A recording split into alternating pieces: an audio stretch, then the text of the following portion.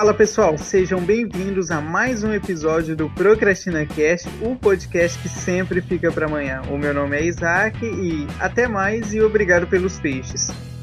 Eu sou o Emanuel e já acabou 2020. Meu nome é Lucas e a quarentena poderia ter durado 40 dias. Muito bem, pessoal, a gente quer agradecer aqui a todo o apoio que vocês vêm dando pra gente, tanto no nosso perfil no Instagram, quanto os nossos perfis nas plataformas de reprodução, no Spotify, no Deezer e no Castbox. Então, continua ouvindo a gente e segue a gente lá no Instagram e interage com o nosso perfil no @procrastinacastpodcast. Valeu, gente! E, bom, galera, estamos chegando aí ao final do ano, né? Toda a mística de Natal, Ano Novo. E o que não pode faltar é a famosa retrospectiva. Então aí o que vem com ela, eu queria perguntar pro nosso amigo aqui, Emanuel e Isaac, que foram os caras que tiveram a ideia de fazer o podcast. E aí, como é que foi a ideia de fazer? Bom, então foi no início da quarentena, né, que a gente tava nesse período aí meio ocioso. Aí a gente teve uma ideia de produzir alguma coisa, trazer conteúdo, principalmente para esse tipo de plataforma de streaming, essas coisas. Aí, se eu não me engano, a gente tinha até um grupo que era o grupo para zerar uma hamburgueria lá, diversos sabores, etc. E aí a gente lançou lá a ideia de fazer o podcast, aí todo mundo topou. Aí, se eu não me engano, dia 21 de julho, mano, foi o dia que a gente fez a primeira gravação, fez a primeira reunião, decidiu lá o tema do primeiro episódio. Decidiu não, a gente fez na lata mesmo, né? Foi na força da vontade. Aí a gente fez o primeiro episódio lá, falou sobre diversas coisas. E aí foi caminhando o podcast. Depois, se eu não me engano, de 5 dias ou 6 dias, a gente já lançou um novo episódio. Aí começou a estruturar o negócio, né? Ficou bem legal. E, cara, assim, eu curti muito a ideia de quando o Emanuel apresentou pra gente, de fazer esse podcast, porque, assim, era uma parada que eu tava um pouco meio inseguro pra poder começar, porque eu tenho um pouco de insegurança com a minha voz, assim, minha produção. Mas, tem razão. ao longo do... Ô, cara, faz assim não. Mas... ao longo aí dos episódios que a gente foi gravando, acho que eu consigo ter uma segurança melhor assim com a minha autoestima vocal para o público. Começou com uma definição legal, uma autoestima vocal. A minha é bem baixa porque a minha voz por si só ela é fina, então a minha voz é tipo, oi, tudo bem? Então, tipo, nunca dá certo. Nem sei por que eu faço as apresentações no início e tudo mais. Mas eu fico contente que desde o primeiro episódio pra cá eu tenha, é claro que com a ajuda de equipamentos, por exemplo, um microfone um pouquinho melhor e tudo mais, nada assim muito profissional, mas tenha dado uma melhoradinha porque minha voz não ajuda e não é voz de locutor, não é ideal pra podcast. Ah, mas o que uma edição não faz, né? Eu tava verificando aqui, o nosso primeiro episódio teve bastante reclamação, principalmente das nossas vozes, questão de música de fundo. Não teve das vozes de vocês, teve da minha voz. Eu acho que até o primeiro episódio da série tinha reclamação da minha voz. Fala mais alto, filho de uma mãe, fala mais alto. Pra fora. Não, Mas quando a gente olha pro último episódio, a mudança que tem, caramba, fala, nossa senhora, o quanto que a gente evoluiu. Acho que tanto na parte não só da edição, e eu vejo essa como a parte, como é que eu poderia dizer, mais, entre aspas, física da coisa, mas a parte conceitual também. Então a gente evoluiu bastante assim das discussões, porque a gente pega o nosso primeiro episódio, tudo bem que ele serve para quebrar um gelo, é mais assim pra gente se foi mais, né, na verdade, para se acostumar com o modelo, acostumar com o formato e como ia ser o estilo do podcast. Para os outros, eu acho que a gente subiu um bom degrau para o segundo episódio, que é o da Terra plana, que a gente fez. O terraplanismo que deu certo. Nosso carro-chefe. Que eu acho que é um dos melhores episódios que a gente gravou e é o segundo. E a gente não tinha evoluído muito em termos de edição e tudo mais. Só que eu considero conceitualmente um dos melhores episódios que a gente já fez por conta de toda essa abrangência de assuntos que a gente conseguiu ali dentro abordar ali dentro do que a gente propôs, mas sem ficar muito preso a só ficar comentários, como é que eu poderia dizer? Comentários muito pontuais. A gente se abrangeu bastante. Eu gostei disso. E eu acho que quando a gente lança o segundo episódio, ali o terraplanismo que deu certo, né, que é o nome dele, a gente mostra um pouquinho do conceito do que é o ProcrastinaCast, né, que é aquele ponto de visão diferenciado que a gente tenta mostrar, análise de algumas coisas, aspectos sociais, educação e etc. Sim, concordo. E também da parte de... Eu gostei muito do estilo que a gente fez, que foi pegando um documentário e a gente ir falando sobre ele, assim, igual a gente fez também do Dilema das Redes também. A gente pegou o Dilema das Redes lá da Netflix, começou a falar, abordar os assuntos ali do tema. É bem legal esse estilo. E sabe qual que é o mais engraçado nesse episódio? É que quando eu assisti o documentário, tipo, o documentário é muito bom. Eu não consigo esquecer daquele terraplanista lá, que ele tenta provar de diversas formas que a Terra é plana. Aí chega no final do documentário, bem no finalzinho mesmo, ele faz um experimento lá que seria o experimento do século, que provaria que a Terra é plana e dá que a Terra é... Oh, meu Deus! Aí você refuta, né, os resultados. Aí ele fica com a cara de paisagem, falando, meu Deus, tipo aquela do João Paulo lá da internet, do YouTube, meu Deus, onde é que eu... Nossa senhora. Olha, e você percebe que o primeiro episódio, que é quarentena hoje, quarentena amanhã, teve uma duração de mais ou menos ali 25 minutos, 26 minutos. E já o documentário, ele saiu com 42 minutos. É como se fosse um outro documentário. Aí depois a gente volta para os 29 minutos, né, que é com procrastinação da geração Z, onde a gente explica um pouquinho de como que a gente deu origem a esse nome do ProcrastinaCast, né, que é até o título do episódio. E, dessa questão de tempo é um pouco complicado pra mim, porque eu sou prolixo, então eu não consigo ir direto ao ponto. Então, às vezes eu me enrolo. E, pelo menos, eu tenho essa dificuldade, por exemplo, quando a gente pauta qual que vai ser o tema do episódio e divide o que a gente quer abordar, pra mim, às vezes, independentemente, mesmo se a gente abordar do início do que a gente tem que ir até o desenvolver e ir até o fim, eu acho ainda pouco. Eu digo, nossa, poderia ter feito sobre... Eu tenho esse tipo de reflexão, né? Enquanto às vezes eu ouço, nossa, eu poderia ter argumentado isso, nossa, faltou tal coisa, nossa, tal ponto de vista seria interessante.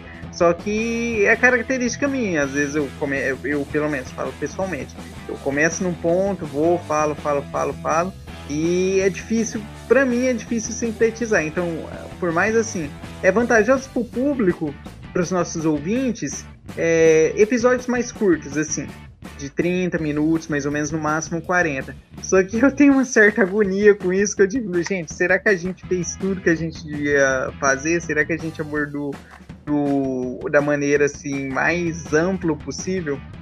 Nesses 3 episódios a gente já fazia reunião antes, não fazia? Eu acho que desde o episódio da Terra plana a gente já tentava montar uma pré-pauta, né? A gente fazia uma reunião antes de como ia ser mais ou menos. E se bem que não virava droga nenhuma, né? Porque, tipo assim, vamos só dizer assim, pro pessoal com que cada mais ou menos um lida. Por exemplo, eu faço ainda, né? Porque eu continuo. A parte de roteirização, então eu faço um scriptzinho pra gente ir seguindo. Só que nem eu que faço, eu respeito isso durante o podcast, porque não adianta, acaba que tipo assim, a gente foge mesmo do tema, a gente às vezes bate o olho na hora e diz assim, não, dá pra fazer de outro jeito, e às vezes isso a gente faz no início da semana, e quando a gente vai gravar, mais perto do fim da semana, já mudou de ideia, mudou de concepção, aí é aquela questão, entrou no Rio, já saiu do Rio, o Rio já não é mais o mesmo. Eu não sei se o público percebeu, mas os nossos episódios têm uma pitadinha ali de filosofia. Sim, a gente sempre tenta pelo menos apostar um pouquinho nisso. Talvez aí para a tendência para o ano que vem a gente apostar em temas um pouco mais reflexivos e talvez tirar vamos dizer, temas um pouco mais técnicos. a gente fazer a questão de cutucar a inquietação da pessoa, né? Dar aquela famosa, tipo assim, o insight. E também gostei bastante dos temas assim que a gente escolheu. Falou sobre quarentena, a gente falou terraplanismo, procrastinação, super-heróis e dilema das esse. Assim, são temas que dá pra ter uma discussão ampla assim do assunto, ter várias visões. E próximo ano tem mais, hein, galera? Fiquem aguardando. Se Deus quiser. São alguns temas que você falou que eu até gostaria dessa questão de abordar de outro jeito, voltar atrás. Esse dia um ouvinte estava conversando comigo no Instagram, no direct, estava elogiando o trabalho e tudo mais, e ele falou, vocês poderiam fazer, não sei se já tem, né, um episódio sobre super-heróis, Marvel, DC, séries e tudo mais. Eu disse, a gente tem algo mais ou menos parecido. O episódio 4 que a gente tem sobre qual é o seu superpoder. Só que, poxa, a gente poderia fazer de outro formato, né? Fazer outro formato de outros comentar de outros de super-heróis. A gente pode pegar algum filme. Então são, assim, temas que talvez valeria a pena a gente até voltar e recomendar, falar de novo. A gente já trabalhou com 2 documentários. A gente poderia falar sobre outros documentários também. Uma nova visão, né? Porque a gente tá sempre buscando mais conhecimento para trazer para cá. E contando também que todo ano aí tem conteúdo da Marvel da DC também. Principalmente agora. Vamos ver como é que fica 2021 aí, né? Como é que vai ser essas estreias, se vão ser streaming, se volta o cinema. Então a gente ainda depende dessa questão pandemia, como é que fica para 2021. Inclusive a pandemia agora tá, pelo menos, não tá completando ainda um ano, né? Mas o surgimento do primeiro caso, eu acho que já tá completou um ano agora em dezembro. Nossa senhora. E um dos frutos dessa pandemia foi a nossa maravilhosa série para copiar. Sensacional. Eu me surpreendi com o quanto que a gente conseguiu produzir e com os convidados que aceitaram participar. Eu acho assim, as expectativas eram assim altas, né? E não sei se altas, mas assim, a gente tinha um bom pressentimento que talvez isso daria certo. A gente já tinha mais ou menos uma modelagem de como a gente queria começar. Só que eu acho que olhando agora para trás e vendo o resultado final, eu acho que superou as minhas expectativas, pelo menos pessoalmente falando. Não esperava que tivesse essa repercussão, no sentido também de ter conhecido outras pessoas. Por exemplo, eu vou falar da minha experiência, depois vocês dois podem falar também. Eu conheci a Júlia, por exemplo, a matemaníaca de Instagram, redes sociais e vídeos do YouTube. Quando ela aceitou o convite, eu fiquei feliz pra caramba. Assim, tietei mesmo. Porque eu não esperava alguém assim que tem uma relevância na internet aceitasse um convite assim de um podcast que tá iniciando, ainda tava engatinhando. Ainda tá, inclusive. E conhecer a Júlia, a forma como ela lida com o assunto, a forma como ela lida com matemática, isso para mim enriqueceu bastante. E outra pessoa que eu não conhecia também era a Lenise, que é uma convidada que o Lucas trouxe pra gente. Eu achei uma pessoa sensacional, incrível, agregou bastante pra gente. Rendeu um ótimo episódio. Um excelente episódio. Assim, que até ficou curto, né? Porque se a gente fosse pegar mesmo pra pautar tudo... Não, ia terminar no fim, nem no fim do Rio a gente ia chegar. O do Gabriel é um exemplo, que é o nosso episódio mais longo, quase 2 horas, mais ou menos, de bate-papo. É verdade. E mesmo assim, a gente ainda não conseguiu abordar tudo que a gente queria, eu vejo. E o Gabriel é alguém que eu não vejo há um bom tempo. Eu acho que a última vez que eu tive contato com ele foi em 2013, mais ou menos, assim, pessoal mesmo. E eu fiquei bastante feliz por ter, assim, novamente essa interação um pouco mais próxima.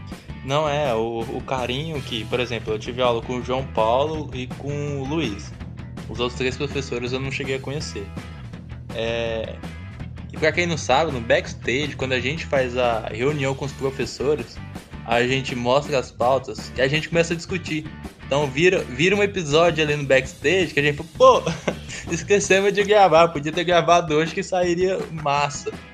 Aí chega no dia da gravação do episódio, a gente fica, sei lá, meio acanhado de mostrar as mesmas ideias e acaba mostrando ideias diferentes. Nossa, fica muito irado. Tem uns backstage que eles ficaram tão bons quanto o episódio, assim, porque o bate-papo conseguiu ser tão agradável ali, mesmo sendo o primeiro quebra-gelo, né? Uhum. Só que fica tão agradável, fica tão assim, vamos dizer, um pouco mais natural do que deveria ser. Porque assim, embora a gente esteja entregando um conteúdo que a gente está... o nosso formato é de bate-papo, a gente tem que fazer uma questão de roteirização, a gente tem que separar as pautas para a gente não desnortear muito. Só que, ao mesmo tempo, é um pouco difícil isso, porque pode deixar muito superficial. Pode ficar muito você pegar um texto e ler, sabe? Sim. E é difícil alcançar esse equilíbrio. E, cara, me surpreendi bastante, assim, gostei demais desse projeto para copiar. Assim como o Isaac tinha falado, né, eu só conheci a Lenise, que ela me deu aula, uma professora, uma pessoa incrível, como ele disse, eu posso confirmar isso. E foi muito legal também ter conhecido esses 4 professores, o João, que era daqui, né, que eu só conhecia por vocês, mas acredito que as aulas dele também devem ser incríveis também. A da Júlia, que era uma pessoa mais conhecida na internet, o do Gabriel também aí, que já deu para vocês também. Ótimos professores, ótimas pessoas que, quem sabe aí, tem uma segunda parte, né? Com certeza. A gente aguarda futuras colaborações aí, porque vamos ver como é que fica esse início de ano agora de 2021, porque a gente a gente precisa começar a planejar uma segunda temporada do É Pra Copiar, talvez com convidados novos, alguns voltem. Vamos ver como é que fica aí. Sim, sim. Eu tava até comentando a questão do tempo no início. Não teve um episódio sequer da série que teve menos de 1 hora de duração. Isso de duração, né? Porque na edição eu tive que cortar mais de 30, 40 minutos de falas que não encaixavam, de pautas ali que ficaram meio balançando ali. Então, caramba, dava mais de 2 horas só de podcast. Se fosse deixar diretão. De delivery entregando também, É de verdade. cachorro latindo. Apagão. Nossa, redemoinho. Isso saiu do sufoco. Mas olha, ainda assim, mesmo o episódio normal, assim, vamos dizer no bruto, né, in natura, ele tendo mais de 1h30 ali de duração, as reuniões, os backstages, eles foram bem mais duradouros do que o próprio episódio. E teve reunião nossa que durou 2h30, quase 3 horas mais ou menos.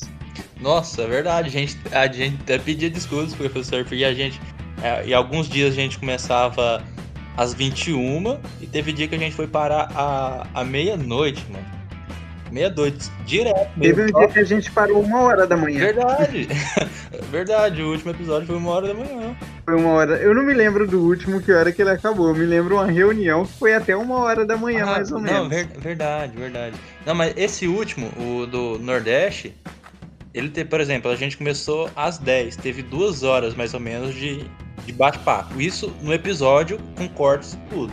Então, umas 2 horas você vai terminar ali pra meia-noite, mais ou menos. Peraí, a gente tem que mudar esses cronogramas, velho, porque é de matar, porque você tem que acordar às vezes cedo no outro dia. Sim. Tem que dar um jeito de mudar esse negócio, esse horário de gravação. E o problema é que não era só a gente que empolgava, os professores também empolgavam. A gente falava de um tema e você falava, agora.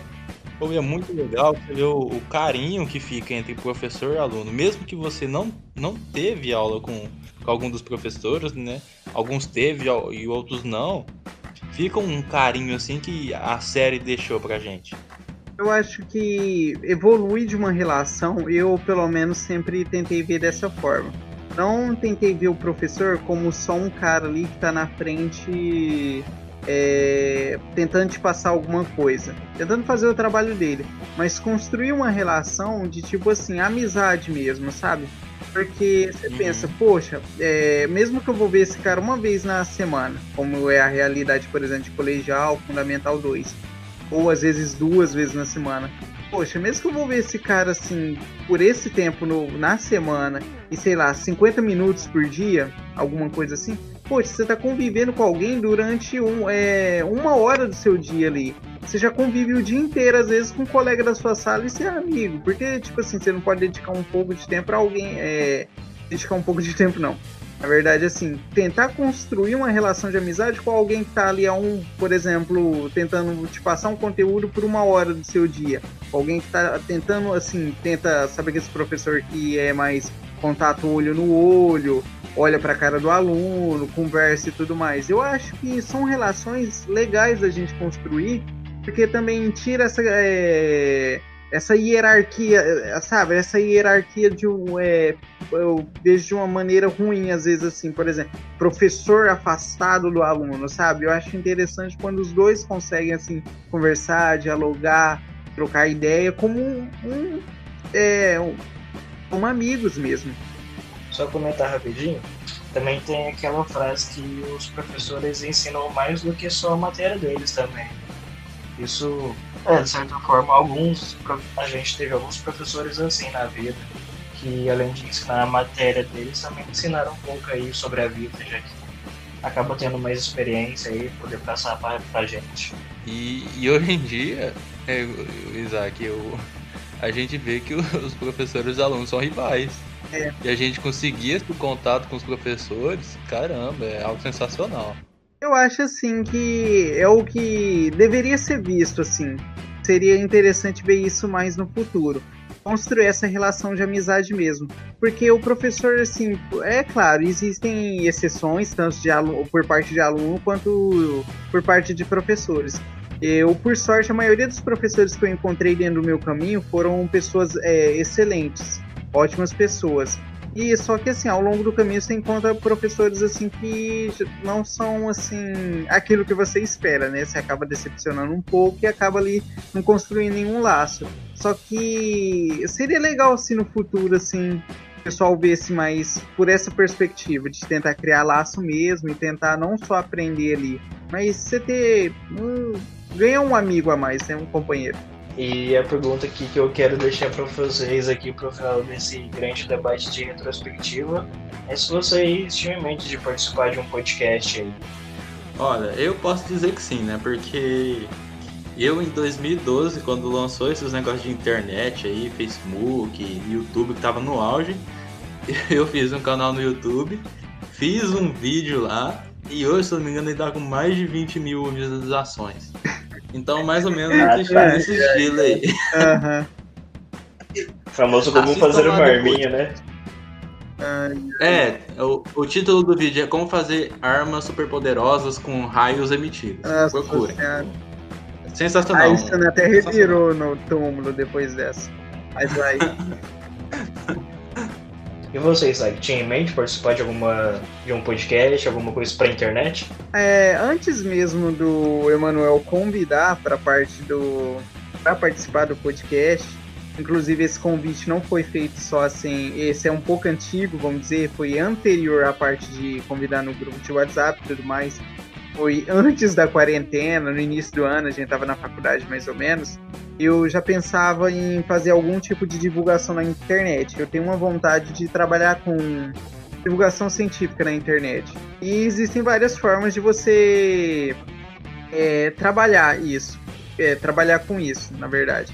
Então você pode trabalhar por meio de blogs, por meio de vídeo, por meio de podcast. Então existem várias mídias para comunicação científica. Eu já tinha esse planejamento, isso é algo assim que eu já venho querendo fazer já tem uns 2 anos. Estou tentando ainda colocar em prática, tentar desenvolver, eu acho que ainda vai demorar mais um pouco. E vamos ver. Eu não esperava participar de um podcast, eu acho que isso não. Eu sabia que em algum momento da minha vida eu ia tentar fazer comunicação científica de algum jeito na internet, seja assim, só compartilhando ou fazendo algo concreto mesmo. E o podcast é uma janela que eu tenho para, sei lá, às vezes divulgar alguma coisa e tudo mais, mesmo não sendo o objetivo geral. E não imaginava participar de um podcast. E é até algo assim que, sei lá, pode pensar, será que eu fico no ProcrastinaCast ano que vem? Será que eu vou só me arriscar na comunicação científica e posso deixar de lado? Não sei. Será que tem podcast ano que vem? Podcast ano que vem. Será? Tem que renovar os contratos aí, hein? Eu acho que o Lucas também. O Lucas era youtuber também. Eu era, eu vi isso. O Lucas dois era. vídeos de dança. O Lucas era dois vídeos de apresentador dança. do jornal Silvio News. Nossa, Que isso, cara? Não faz isso comigo, não. Meu Deus! Não vi até agora, meu Deus. O cara dançava hard shake no shopping. Não vi até É com agora, um meu convidado Deus. mais especial, né? Não vi até famoso agora, meu QG Deus. perigoso. Deixa eu usar falar, Lucas. Terceira vez que eu tô tentando falar. Esse programa aqui tá Fala. uma porra. Eu vou dizer a verdade lá. Agora eu posso falar? Pode. Pô. Não tô vendo até agora meu 13º na conta. Não tem motivo de eu ficar nesse podcast aqui, não. Não, eu acho que os convidados também estão esperando o pagamento da participação dele. Pagamento em honra e muita dignidade. Reconhecimento. Isso aí. É like no Instagram. Mas agora a gente falou do será, né? Será que o que vem depois dessa série? Será que tem novo ProcrastinaCast? Será que tem podcast? E agora, José? O podcast acabou, Não o sei. ano finalizou, a pandemia continua. E agora o ProcrastinaCast, né? A vacina tá saindo. Talvez, né? Vamos ver o que vira essa vacina aí. E, bom, galera, chegamos a mais um final de episódio, o último do ano. Queremos agradecer a todas as pessoas que ouviram, todas as pessoas que nos incentivaram. E a vocês aí, meus amigos Emanuel e Isaac, por terem compartilhado esse momento aí. Um grande abraço para vocês, meus colegas. Abraço virtual, hein? Abraço virtual. Com máscara. Eu agradeço também aí a toda a dedicação de vocês, a toda a ajuda e o esforço que a gente teve ao longo aí desses, eu acho que 4 meses de podcast, alguma coisa assim, mais ou menos 4, 5 meses. E vamos ver o que o ano que vem nos aguarda. E obrigado aos nossos ouvintes, né? Porque sem eles nada disso seria possível. Muito obrigado mesmo. Agradecemos total e tchau, obrigado. Falou! Obrigado, pessoal. Até mais.